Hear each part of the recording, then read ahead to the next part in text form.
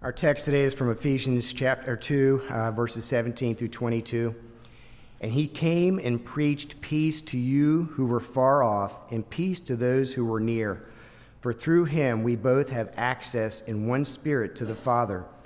So then you are no longer strangers and aliens, but you are fellow citizens with the saints and members of the household of God, built on the foundation of the apostles and prophets, Christ Jesus himself being the cornerstone, in whom the whole structure, being joined together, grows into a holy temple in the Lord. In him you also are being built together into a dwelling place for God by the Spirit. Let's pray. Heavenly Father, we approach you this morning with awe and reverence. On our own, we were once separated from you, having no hope in this world. But now we have been brought near to you through the blood of Christ. Once we were not a people, but now we are your people, no longer strangers and aliens, but fellow citizens in your very household, O Lord.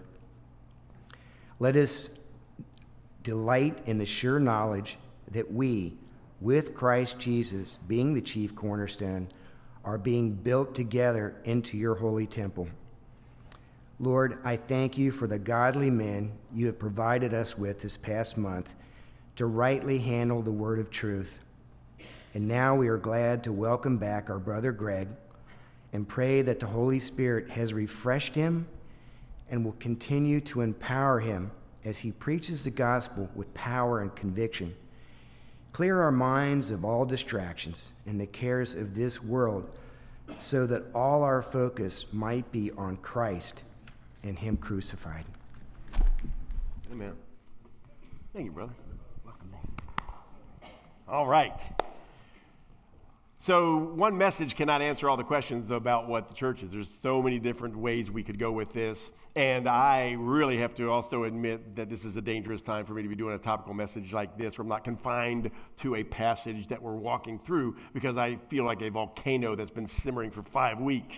And I'm not sure how long it's going to continue to gush out. But we've got to just jump into this. And I think the other thing that is important, and the reason I want to take advantage of this time in between our little kind of a break in Romans, from Romans, is that this is one of the most misunderstood things, right, in Christianity, is this thing of church. It's such an ambiguous word. It's a transliteration. It's an Anglican word, really. The word church can mean anything we want it to. It's not a direct translation of the actual meaning of the word in the Greek. So church can be kind of whatever we want it to be. And so I think it's important that we understand biblically what that is.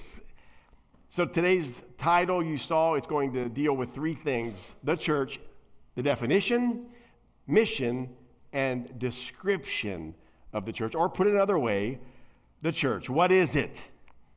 What's it supposed to do? And what does it look like? What does it look like for a church to be a church of the Lord Jesus Christ? Now, if you were to ask people, a group of people, what is the church, you will get a group of answers. You'll get a various amount of answers. Some would say, well, the church is the building at 6420 Bridgetown Road. And the church is down there on the corner. You'll get that answer by many people because they kind of associate the church with a building. It just comes to mind. Church, boom, building. Others would say it's an international organization divided into multiple dioceses and parishes with the Pope as its head and bishops, cardinals, and priests operating as local and regional managers. So you've got that idea of the church, a big entity, a big international conglomerate, kind of a cold, rigid, man-made institution, right? And a lot of people think that when they hear church. They think it's a man-made institution. Kind of like man just decided one day to start this church. Kind of like the words of Gumboots, Paul Simon's song Gumboots, where it says, the lyric says, "Hey, senorita, that's astute. Why don't we get together and call ourselves an institute?" And a lot of people think that's what the church is. It's just guys got together one day and decided, let's just call ourselves an institute and call it the church. But that is not the church. How do we find out what a church is? We've got to go to the Bible. As with all things spiritual, we must go to the Bible to find our definition and not culture. And so let's notice what we begin to see in the church. First and foremost, we will see that the church is not a man-made invention. Notice Matthew 16. This is where we see there's confusion in this passage, but we're going to explain that today. But here it is. This is where we see the church and whose it is. Jesus was asking his apostles, beginning there in verse 13, who do people say that the Son of Man is? And they said, some say you're John the Baptist. Others say Elijah. And others Jeremiah or one of the prophets. And he said to them, but who do you say I am? Simon Peter replied, you are the Christ, the Son of the living God. Wow. And Jesus answered, blessed are you, Simon Bar-Jonah, for flesh and blood has not revealed this to you, but my Father who is in heaven. So this is huge, this confession that Peter makes. It's truth. Christ is the Messiah. That's what the word Christ is. It's the word Messiah. God's chosen king. Christ is not Jesus' second name, Jesus Christ. It's a title, an eternal title. He is the forever chosen King of God, the only Savior of the world, the Son of God. It's a huge confession. And look what Jesus says concerning that. And I tell you, you are Peter, and on this rock I will build my church, and the gates of hell shall not prevail against it. Wow. Glorious. Now, it can be confusing and has been mistranslated for years. Many would look at this and say, oh, look at that. The church is Peter's. Because Jesus said, you're Peter, and I'm going to build a church on you. But he didn't say that. That's not what this text is talking about. And we don't have time to dive into this. This is not my main point today, but I will kind of clarify this while we're here, especially in Western Hills, i.e. Little Rome. So we need to kind of clarify this idea where so many would say, yeah, this text tells us that Peter was the first pope and that Jesus is saying, I'm building my church upon you. And you got to kind of go to the Greek for one quick way to break that idea, and that is the word Peter is the word rock and Petros, the name Peter that Jesus calls him Petros, and it means rock, a little separate rock that you could pick up, right, and throw into the creek if you like. You are Petros, I call you Peter, which means rock. But then Jesus uses a different word where he says, upon this rock, this Petra. Now they sound alike in the Greek, but they're not the same word. And Jesus is saying, Peter, yes, you're Peter, you made this confession which is true, and upon that rock, that confession that I am the Messiah, it's upon the truth about me that I build my church. And Jesus even clarifies it by saying, he didn't say, Peter, upon you I'll build your church. No, he said, I'm building my church upon the rock. And by the way, in the Greek, that word Petra is like a gigantic cliffside. I mean, the side of a mountain, that which cannot be picked up or moved. Gigantic rock, bedrock. And Christ is speaking of himself, the rock. Upon me, I will build my church. It's my church. And nothing, even the gates of hell, shall not prevail against it. And that's a promise that's glorious, that's foundational to our understanding of the church. It is Christ's church. He instituted it, and he is building it for his glory. So my goal this morning is to look at three things that we all need to know about the church. So in a sense, yes, this could be kind of an academic message, but I pray also that it will be very passionate in the sense that we'll see the value and the glory of the church, and that we'll understand more what that is. So let's look at this definition, right? What is it? What is the church? And I like Wayne Grudem's definition. Again, this is just the simplest definition of what the church is. The church is the community of all true believers throughout all time. What is the church? It is the community of all true believers of all time. John Frame puts it similarly when he says, the church is the people of God in all ages. So if we want a simple definition, and it blows away, by the way, any of the institutionalized ideas of church, does it not? Instead of it being some conglomerate, with some CEO running it, and all these man-made rules and regulations, we see very simply the church is the people of God throughout all ages.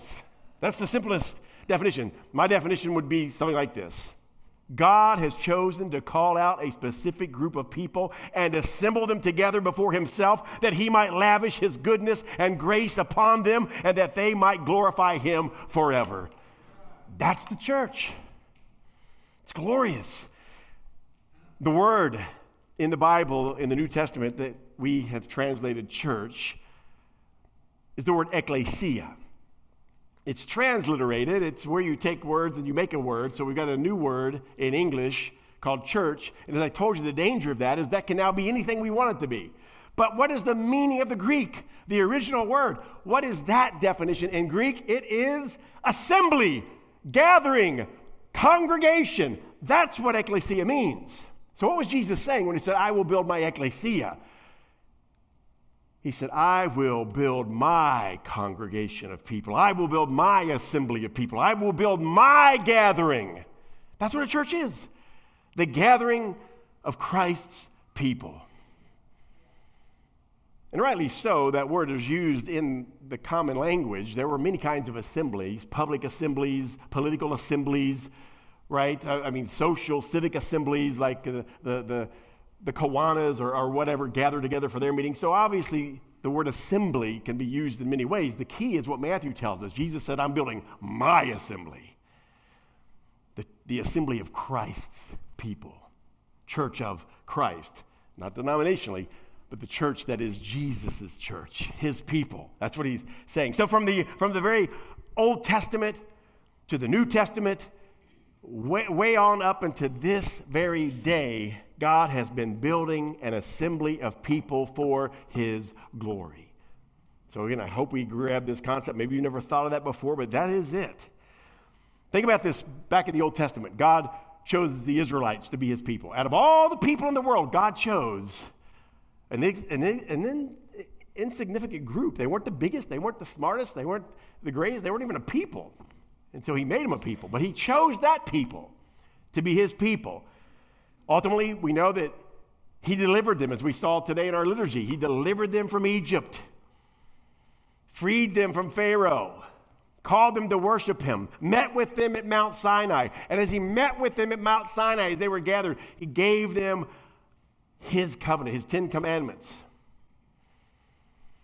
And it's interesting because Deuteronomy, when Moses writes about this time, that day that happened, in Deuteronomy 9:10, he uses a word to explain what that was. It says this, and the Lord gave me 2 tablets of stone, written with the finger of God, and on them were all the words that the Lord had spoken with you on the mountain out of the midst of the fire. When? On the day of assembly. Assembly. And it's translated, by the way, properly. What is that word in the Hebrew? Kahal. Kahal, which means gathering, assembly, congregation. It's the identical definition as the word ecclesia in the New Testament. Same thing. So what we see then is that this is God's plan, to call out a people for himself, his church. It began in the Old Testament there. Exodus 9:4-6, what does it say? You yourselves have seen what I did to the Egyptians and how I bore you on eagle's wings and brought you to myself. Therefore, if you will indeed obey my voice and keep my covenant, you shall be my treasured possession among all peoples. For all the earth is mine, and you shall be to me a kingdom of priests and a holy nation. So God is setting apart a people. He's calling them to himself. He's making a covenant with them. And man, this is rough. This is rough news because this is a covenant based on his law. And he's saying, if you will keep my commands, then you will be my people and I will be your God. his commands are perfect. So what he's saying is, if you will be perfect, then I will be your God, and you will be my people, and you will be my church. You will be my gathering among this world for my glory. That's tough because we can't, and they didn't keep his covenants. They did not keep his promises. They couldn't, nor can we. So we're doomed, right? That's it. It's all over, right? It should be.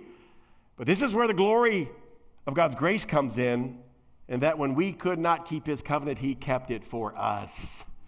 That's why Christ came into this world as a man, to keep what we as men and women could not keep.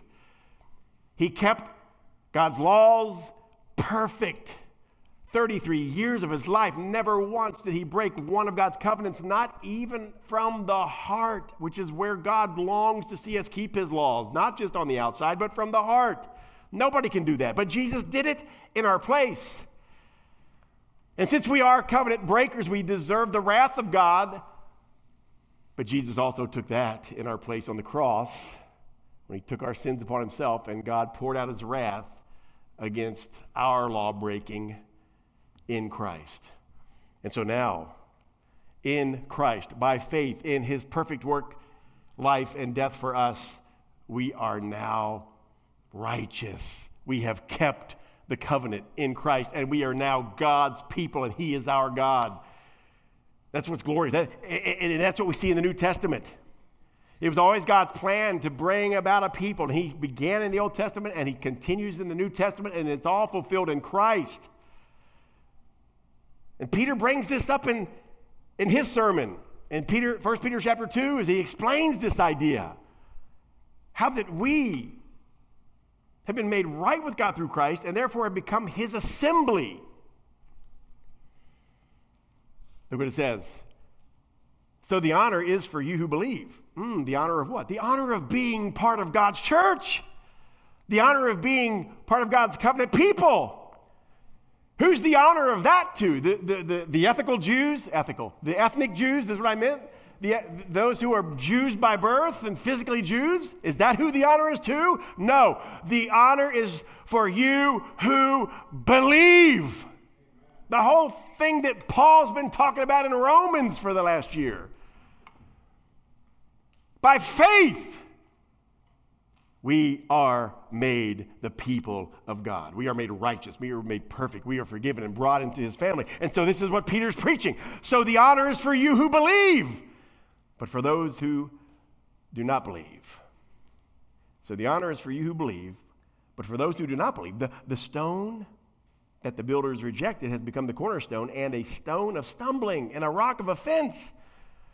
So for you who believe, Christ is your cornerstone. For you who do not believe, he's a rock of offense that ends up crushing you. So it's all about belief here.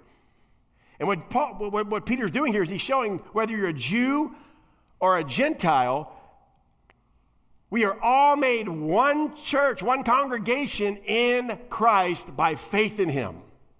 Look what he goes on to say. They stumble because they disobey the word as they were destined to. And this is just the finishing thought of those who would not believe and not have faith in the rock. But look what he says. But you. So they stumble from a lack of faith. There's a whole lot more to that sermon right there that Peter's preaching that we'll get into in a couple of weeks in Romans chapter 9. Big stuff. Because it uses those words, you didn't believe as you were destined to do. Well, that's huge, right? They were destined not to believe. That's a whole other issue. Don't get hung up. I don't even know why I brought it up. Oh, Peter brought it up. I didn't bring it up. But look at the rest of this. Look at this distinction. There are millions and millions and millions of people in this world that will never believe on Christ. They refuse to believe. They will not believe. But you are a chosen race, a royal priesthood, a holy nation, a people for his own possession.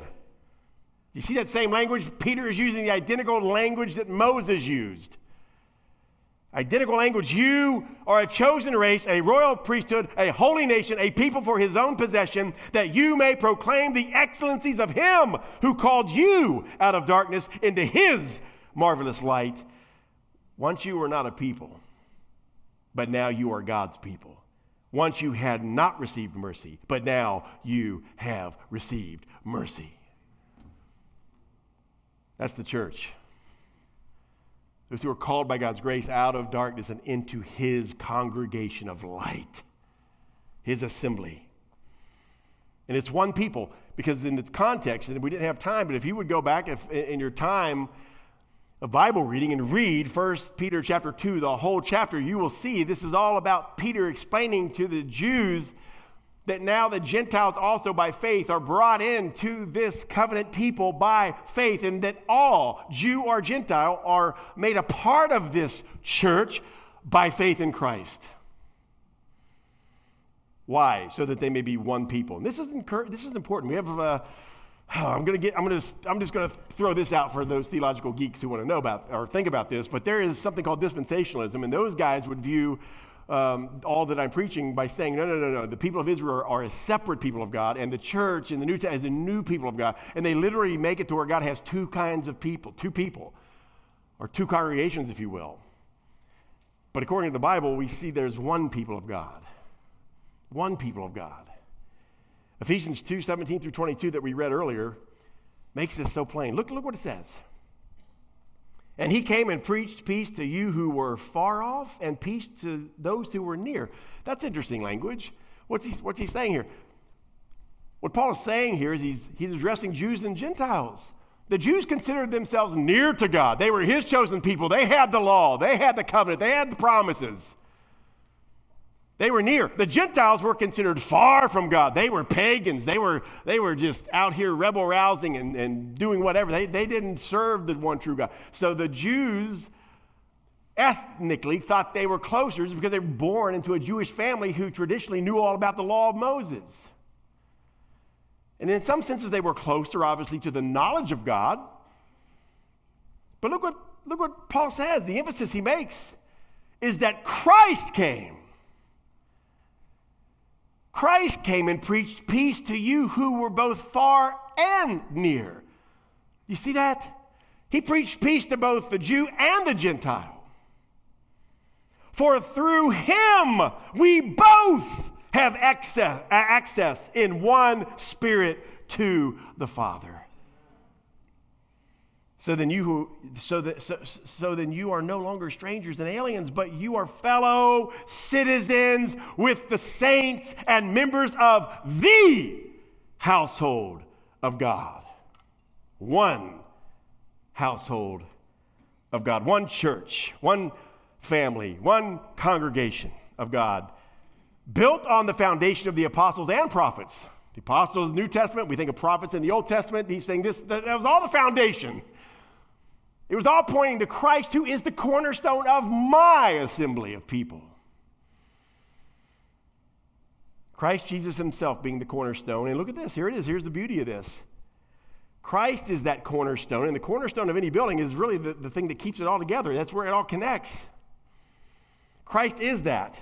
He is the cornerstone in whom the whole structure, being joined together, grows into a holy temple in the Lord. The whole structure, the Old Testament, the New Testament, all believers of all times, the whole structure is joined together in Christ, the cornerstone. In him, you also are being built together into a dwelling place for God by the Spirit. That's the church. Again, that's it. That's that simplest answer. All the believers of all ages who have been drawn by God's grace, given faith to believe on Christ, have rested on that cornerstone. You are being built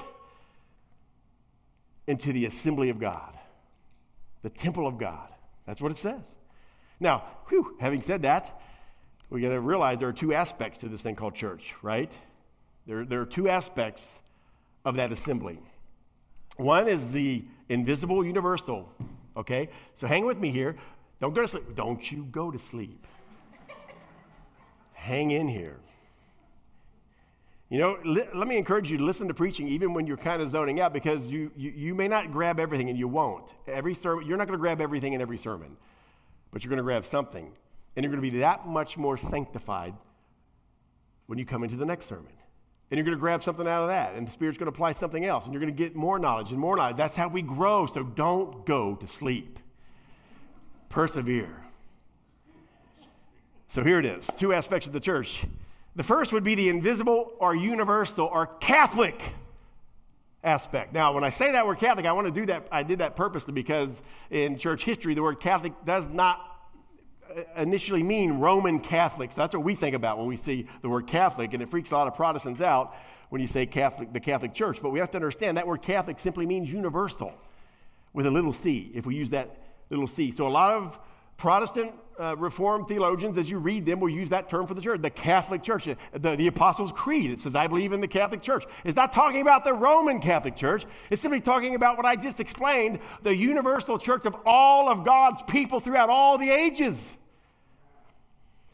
But in some sense, folks, that church is invisible to us because number one, to be a part of that, you have to have a regenerate heart. Your heart has had to been changed by the grace of God through faith in Christ. And I can't see your heart. So you understand what I'm saying? So in some sense, that whole big universal church of God is invisible to me because I can't see it presently. And I can't see the Old Testament saints right now. I can't see the future saints of God. So in a sense, that's invisible to me, that universal aspect. Basically, we could think of that universal, invisible church as being the church as God sees it. That's what that is. The invisible universal church is the church as God sees it. He sees all of his church. He sees it. He is outside of time and space as we know it. He's not confined to that. He knows the beginning from the end and the end from the beginning. And as we saw in Ephesians chapter 2, verses 5 and 6, here's the glorious truth of this universal, invisible church that we can't see, but God can see. It's talked about in Ephesians 2, 5, and 6. God made us alive together with Christ. That's his church. All those people who he has made alive together in Christ. And he has raised us up with him and seated us with him in heavenly places in Christ. We are right this moment, the whole church, Old Testament, New Testament, future, all people who will ever be saved are assembled before God right now in Christ. That's what it's saying. He sees them all. They are his. We don't see that. Therefore, I'm going to say something kind of crazy right now, and that is, don't get so caught up in the universal church part. Yeah, it's great to know we have Christian friends and brothers and sisters who are all part of that church. The folks at Faith Fellowship, the folks at Christ the King, the folks at North Cincinnati, the folks just name the church where they're preaching Christ. Guess what? That's part of the universal church, yes. But we can't get caught up in that because it's not very practical. So that's where we have to look at the second aspect of the church, the one that the New Testament writers spent the most time talking about, the one that the epistles were written to, and that is the local visible churches, the local visible aspect of the church, which Matthew Henry called the handmaid of the universal church. What do I mean by that? Yes, all of God's people are saved, and they constitute one gigantic congregation that will one day be in heaven together with God, but that congregation, that mystical, invisible congregation is useless on this earth. We must have local gatherings of real people carrying out the work of God. That's what the local church is about. Does that make sense? So look at this glorious truth of that. A local church. Let's define that part. And by the way, so here's one way to remember this.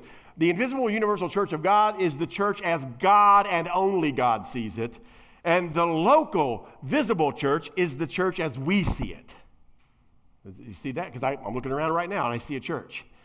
Here's the funny thing about this. Just hang with me again. Whew. Did you know, and here's the thing we got to understand about this. A visible local church is flawed. The invisible universal church is perfect. Okay, now here's why I mean that. Here's what I mean by that. Only God sees the hearts of those who he has saved, and he puts them in his assembly. And they're all believers. It's perfect.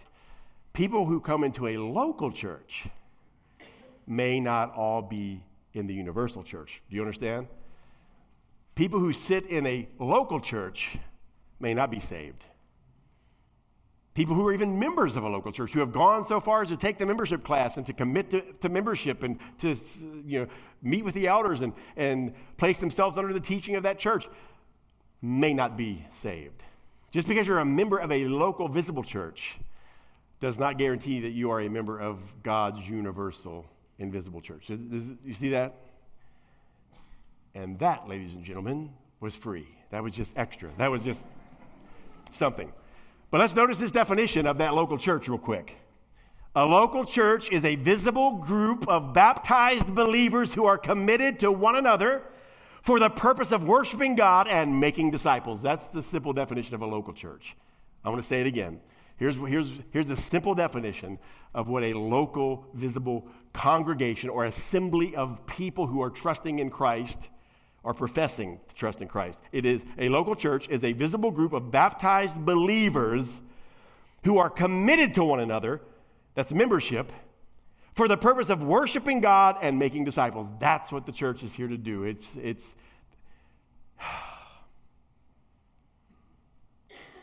I don't want to jump ahead, so I'm not going to do that. But in this church, in this local church aspect, this is where pastors come in. This is where elders come in. This is where teachers come in. God has given gifts to his local churches. Ephesians 4:11-12 says, and he gave the apostles, the prophets, the evangelists, the shepherds, that's the word for pastors, and teachers. Why? To equip the saints, the people of God, for the work of ministry, for building up the body or church of Christ. So that is a loving grace that God has given us. He's given us teachers, preachers, soul care, and leaders who are to equip all of us. For what? For the work of ministry, for the building of God's kingdom. And how do we do that? We worship him and we make disciples. We tell people about Jesus. That's what the church is. God calls those believers to submit to the biblical teaching of those elders. This can get scary at times. Again, we must admit that everybody's human in a local visible church. We're all real humans. We're still in our flesh. That's the other point. Therefore, sin is also present in the visible local church. And that sin is present in the members, for sure. I'm kidding. And in the elders. That's your time to say, for sure. Amen. Therefore, we're going to have hurt feelings. We're going to have abuse. We're going to have cases of pain and hurt caused by false pastors and shepherds. The Bible warns about that. By greedy pastors, by selfish pastors and elders, by those who would rule with an iron fist and abuse the people of God. That will happen, but that does not negate the responsibility that we have as God's people to be faithful to his local church. As a believer, we still must join faithfully, do the best we can to find an outpost of that universal church called a local church that is best modeling and striving to glorify God in what he has commanded us to do in his word. That's why you want elders and pastors who actually believe the Bible and stand on it and preach it. But he does say, because of that, if they are doing that, he calls the believers to submit to that teaching. Hebrews 13:17, what does it say? Obey your leaders and submit to them. The society we live in says, I hate that verse. The O word and the S word in the same verse. Obey and submit.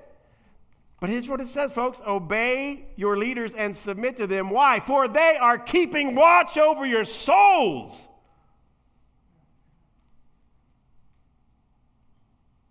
As those who will have to give an account. This is a very sobering verse for members and elders. The truth is, folks, if you are in a good Bible-preaching, Christ-centered church, the elders of that church are watching over your soul. And those elders also do that with a sense of awe and reverence, knowing that they will have to give an account to every word they spoke to you. Every sermon we preach, every counseling session, we have to give account to our great shepherd, the head of the church, Jesus Christ. And every pastor worth his salt at all will approach ministry with this reverence and this awe. It is not a game. It's not a popularity contest. We have been called by God to teach, and therefore given a grave responsibility, a weight that, if we are honest, we didn't ask for. I didn't. I know many other guys didn't who feel a genuine call. Now, if you enter the ministry as a profession and that's it because you think it's going to be a good job, then you're not even one of God's shepherds. Sorry.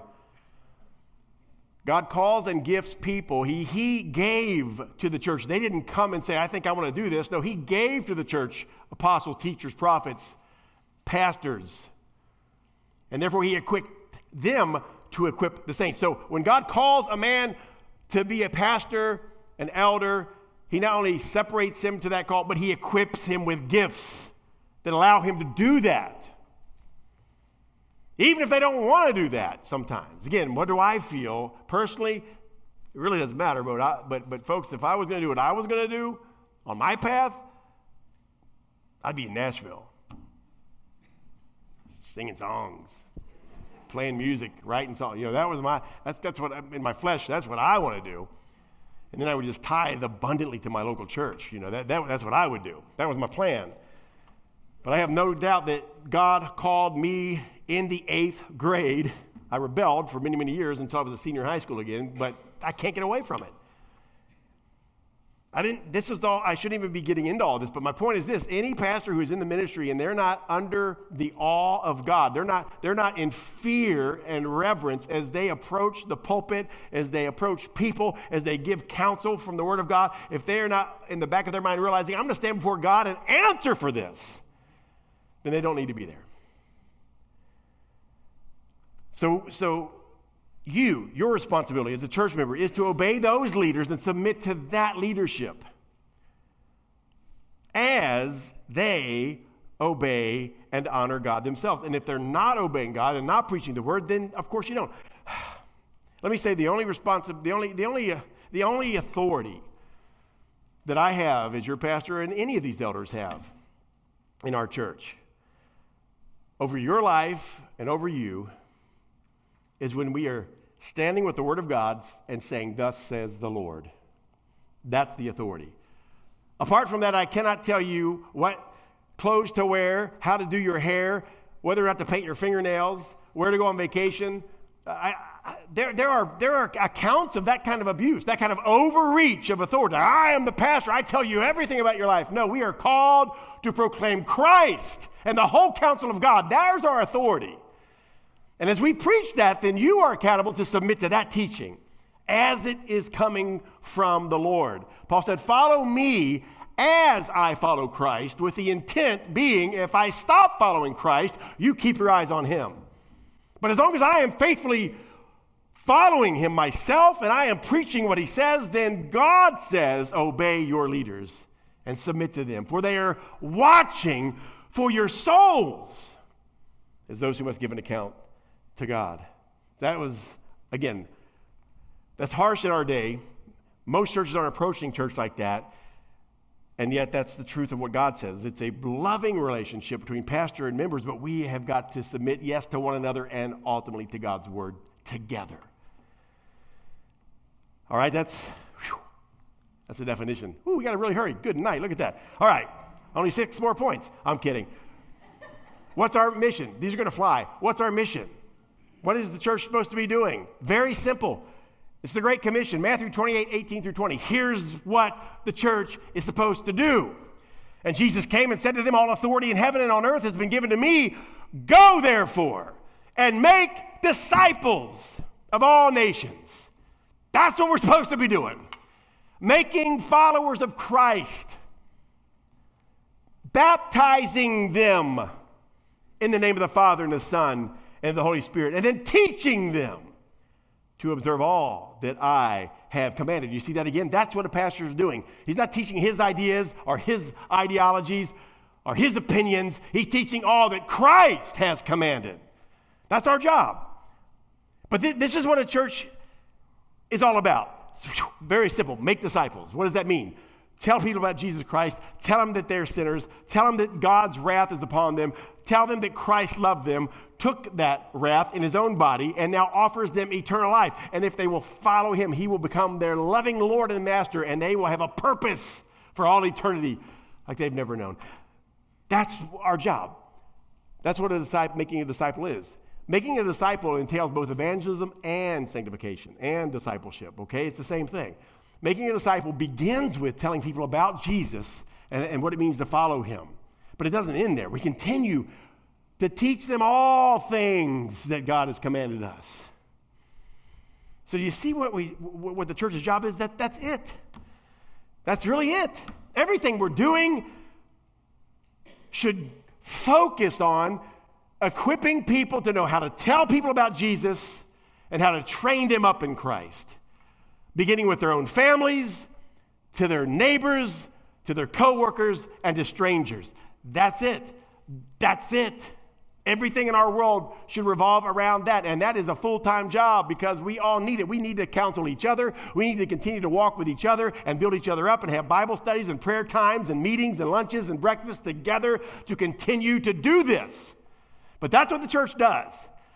It's about continually setting mankind's focus on the glory of God and growing in him. It is not to be an entertainment center. We're not Kings Island. We're not an amusement park. We're not here to be the concert venue of the region. We're here to make disciples. That means make followers of Christ. And that's it. Wow, I could go forever, but I gotta go, gotta move. That's our purpose. So it's so simple, folks. If a church is faithful to simply do that, to be faithful to preach God's word, to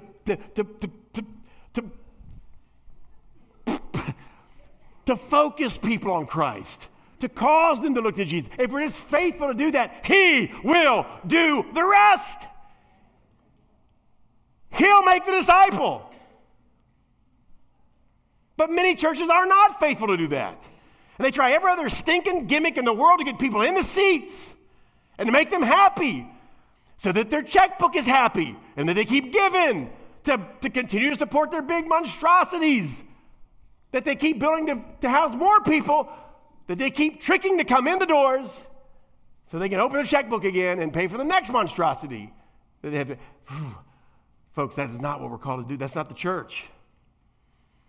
The church is simply an assembly, a gathering of people who love Jesus Christ and have been saved by his grace and want to learn all they can about him and how to tell others about him. That's it.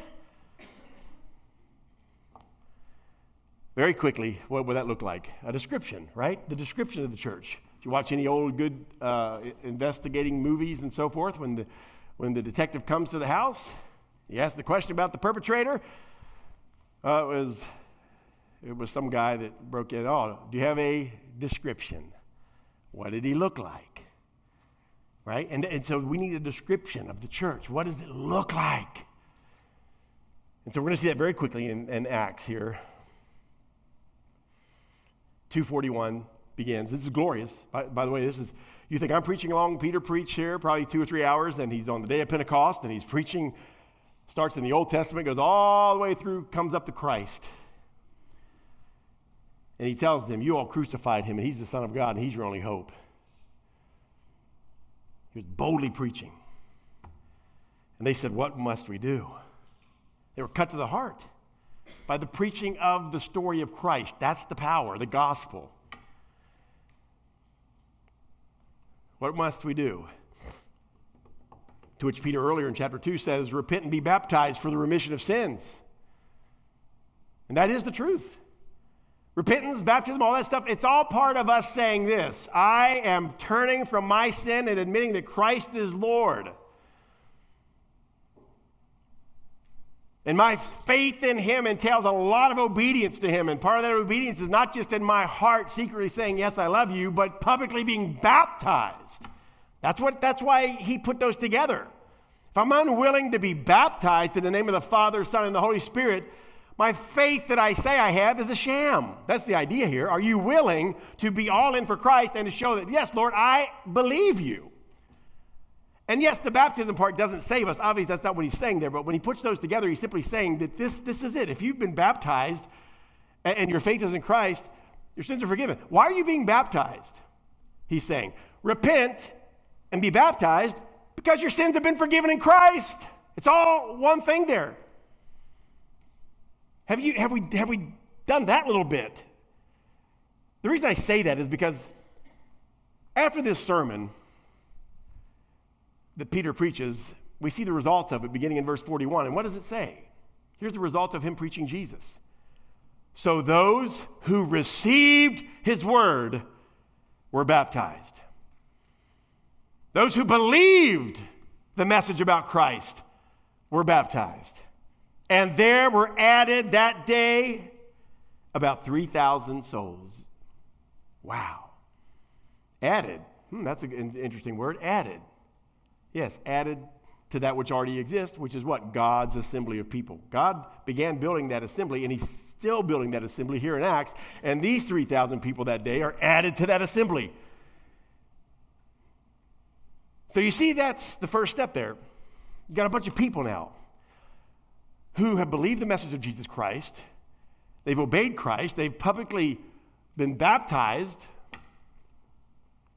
They're believers. What do? Here's the church. Here it is. We're going to see the description. Here it is. Verse 42. And they devoted themselves. Stop right there.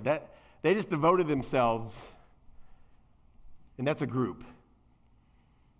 Now, they may not have all been in one group or one house. By the way, let me say that. You got 3,000 people, and they didn't have a mega church back then. Many of these, as we see in the New Testament, these churches broke up and met in houses and bigger meeting halls. Sometimes they met in the court of the temple, wherever they could meet. But nonetheless, they devoted themselves to a group of people. It's not an individual sport here. They didn't just leave that day and say, well, I'm a Christian now. I'm going to go about my business, and me and Jesus are going to have a good thing going. No. From that moment on, when they trusted Christ, they were with people. They devoted themselves to what? What do those people do together? They devoted themselves to the apostles' teaching and fellowship, to the breaking of bread and prayers.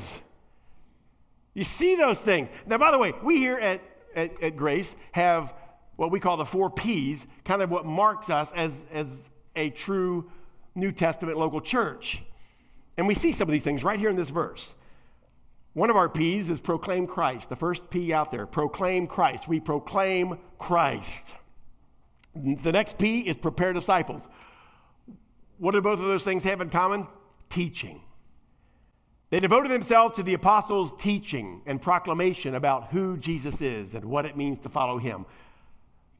That's the first thing that they devoted themselves to. Teaching, preaching. So therefore, we do that. We proclaim Christ. We prepare disciples. The next thing we see is fellowship. Fellowship. They devoted themselves to fellowship. That's living life together, being together. Our third P is participate in community. That's what we mean by that. Participate in community. Be with people. Fellowship. Living life together. Breaking bread and prayers. All of this falls into fellowship and communion and community, by the way. We pray in community together as a church. We break bread. When we break bread and remember the Lord's Supper, we do that as a community, not individuals, but we come together. So these early believers show us what the church looks like, what a local church looks like, what they do when they came to know Jesus Christ and were baptized. They devoted themselves to one another. And they continued week in, week out, many times daily to do these things together. Then look what we see, Acts 2, 44 and 47. Just hang in there, folks. I told you, it's all good, it's okay. And all who believed were together and had all things in common. So here's again some of these attributes of what's that church look like? What does that body of believers look like? What's it look like to be a church? All the believers were together and had all things in common. Now, literally, this is not just saying they were in unity or had the same ideas. It literally is talking about they distributed their wealth equally, in common. They had all things equal among them. And he goes on to explain that. And they were selling their possessions and belongings and distributing the proceeds to all, as any had need. These people had needs.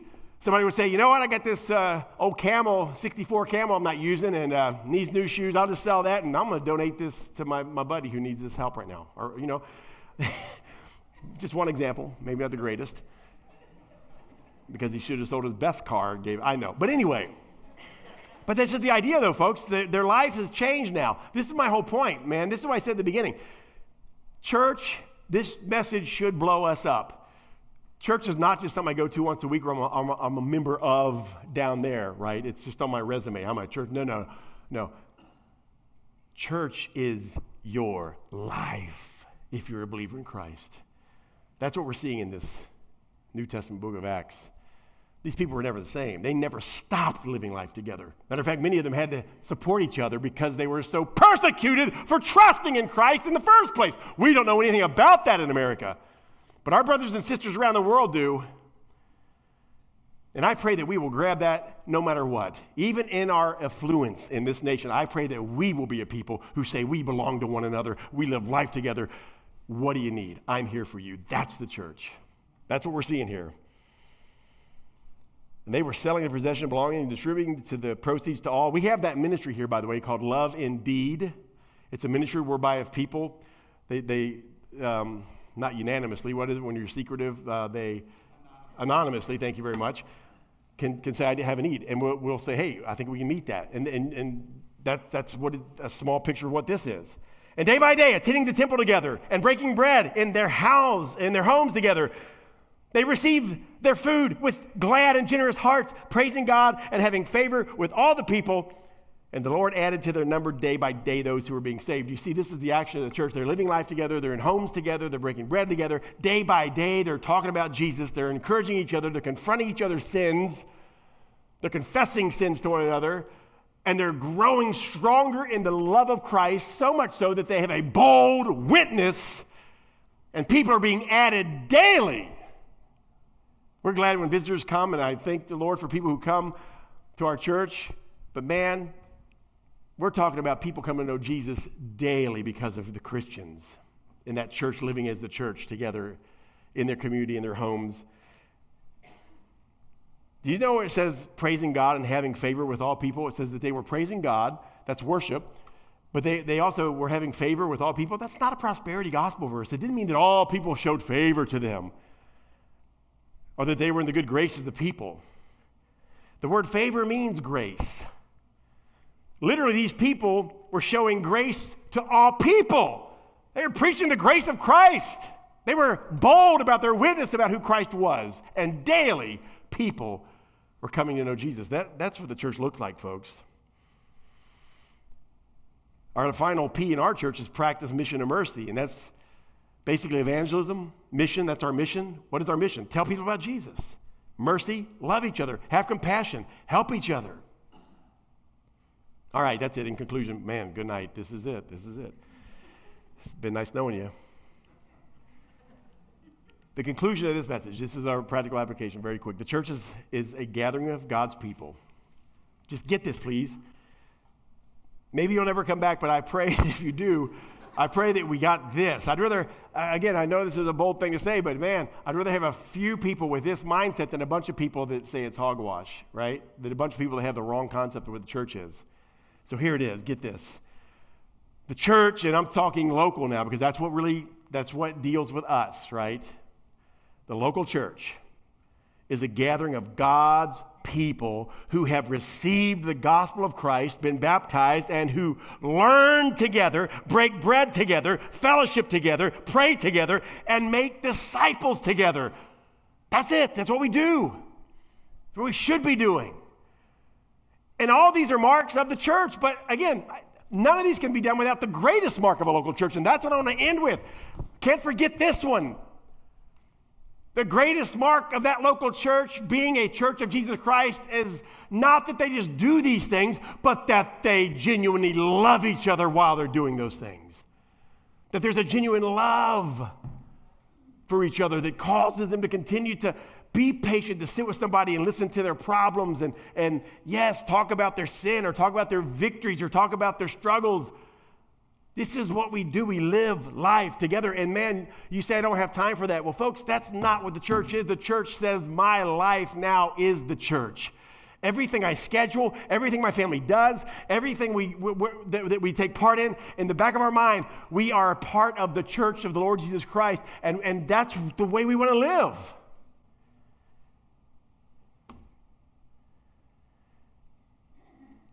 Jesus said in John 13:35, this is the last verse we'll read.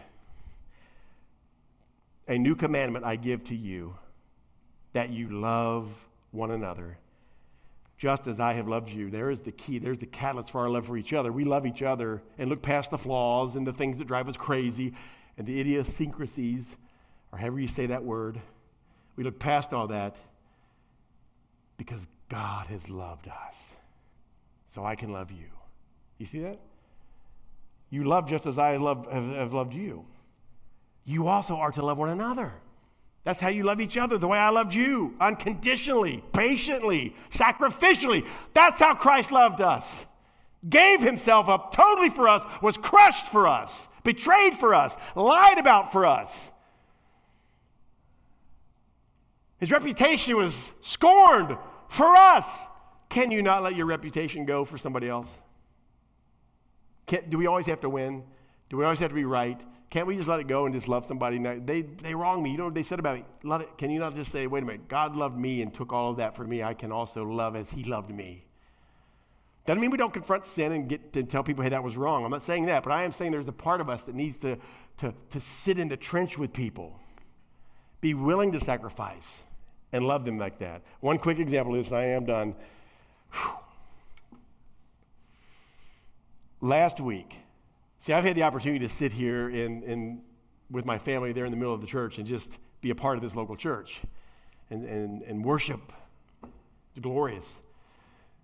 My wife and I are taking a counseling class on how to be a helping relationship to others, how to build helping relationships, right? How to help each other in relationships. It's for counseling, right? We need to know these things. Charlie's taking it too. He really needs that class. But I'm just kidding. Charlie, other folks are taking it. And one of the things that we're really learning is how to really go beyond the facade of talking to people and actually build real relationships by going deep in conversation with people, to ask meaningful questions, actually listen to people, take time. That's what we want to do. This is my goal. If we start at one place being the local church, I want us to start here, and that is loving each other, because if we don't love each other, we're not going to love the world. So loving each other, genuinely building relationships with each other, getting to know each other here. How? It means you can't just say, hey, how you doing? Good to see you. What about them Bengals? See you. Bing! That's most of our conversation, right? Me too. How you doing? Great. Good to see you. Yes, yeah, fantastic. Yeah, nice day. Yep. Yeah, great. Bye. So last week I was just given this opportunity to do that. I was sitting behind Nate Faber. If you've never sat behind Nate, you do see there's a great passion sometimes that comes out of Nate, especially during worship. So that was a joy. I was encouraged, like, wow, this guy is worshiping, man. He loves the Lord. So after the service was over, everybody's mingling. I walked by Nate. I said, hey, brother, good to see you. How you doing? Good. I said, good, I'm praying for you. And I started to walk on. That praying for you was just a filler. It's pastoral, right? I'm praying for you. But then I stopped. And I said, hey, by the way, how can I pray for you? Wow. And I looked at Nate. Tears welled up in his eyes. And he shared with me about this accident his brother was. He said, last night my brother, his family, were in a horrific car accident in Missouri. I mean, my sister-in-law and my nieces and nephew had to be air carried away from the accident. And I don't even know what's going on right now. He didn't even know. Man, So I prayed with him right there. He said, let's just pray. And we did. And I'm not saying it was super moments of a big light flashed down from heaven. We all floated on a cloud for a minute and looked at each other and said, this is wonderful. That didn't happen, but there was this connection, and I trust that my brother was encouraged, and I was just made to share and carry a weight that he was bearing alone. I never would have known he was carrying that weight if I not just stopped and asked a few words, how can I pray for you? And then he was faithful, because he could have said, because that's our tendency, to just brush that off as well. When somebody asks us, how you doing? Well, fine, I don't want to really tell you. Folks, it's on both sides. We've got to be faithful to ask questions, and then if you're asked a question, you've got to be faithful to answer that question more genuinely than you've been used to. That's how we love each other, folks. Simple ways like that. Wouldn't it be wonderful just to see in this church after a service pockets of people talking with their heads bowed, praying over needs, being the church to each other. That's where we got to be, folks. That's what I pray we'll be. Let's pray. Let's just bow our heads together and ask God for this, because the only way we can do these things is by his grace. Father, we thank you for your church, your people that you have called out, eternally belonging to you in Christ, assembled before you right now. But Lord, we thank you for this local blessing you've given us called the local church, a little outpost of that right now in this world. Help us to love it. That means to love each other, because that's what this church is. It's us. Let us love each other, serve each other, pray for each other, hurt with each other, and laugh with each other for your glory. Then will all of Bridgetown know that we are your disciples, because we have love for one another. And you will be glorified. We pray all these things in Christ's name. Amen.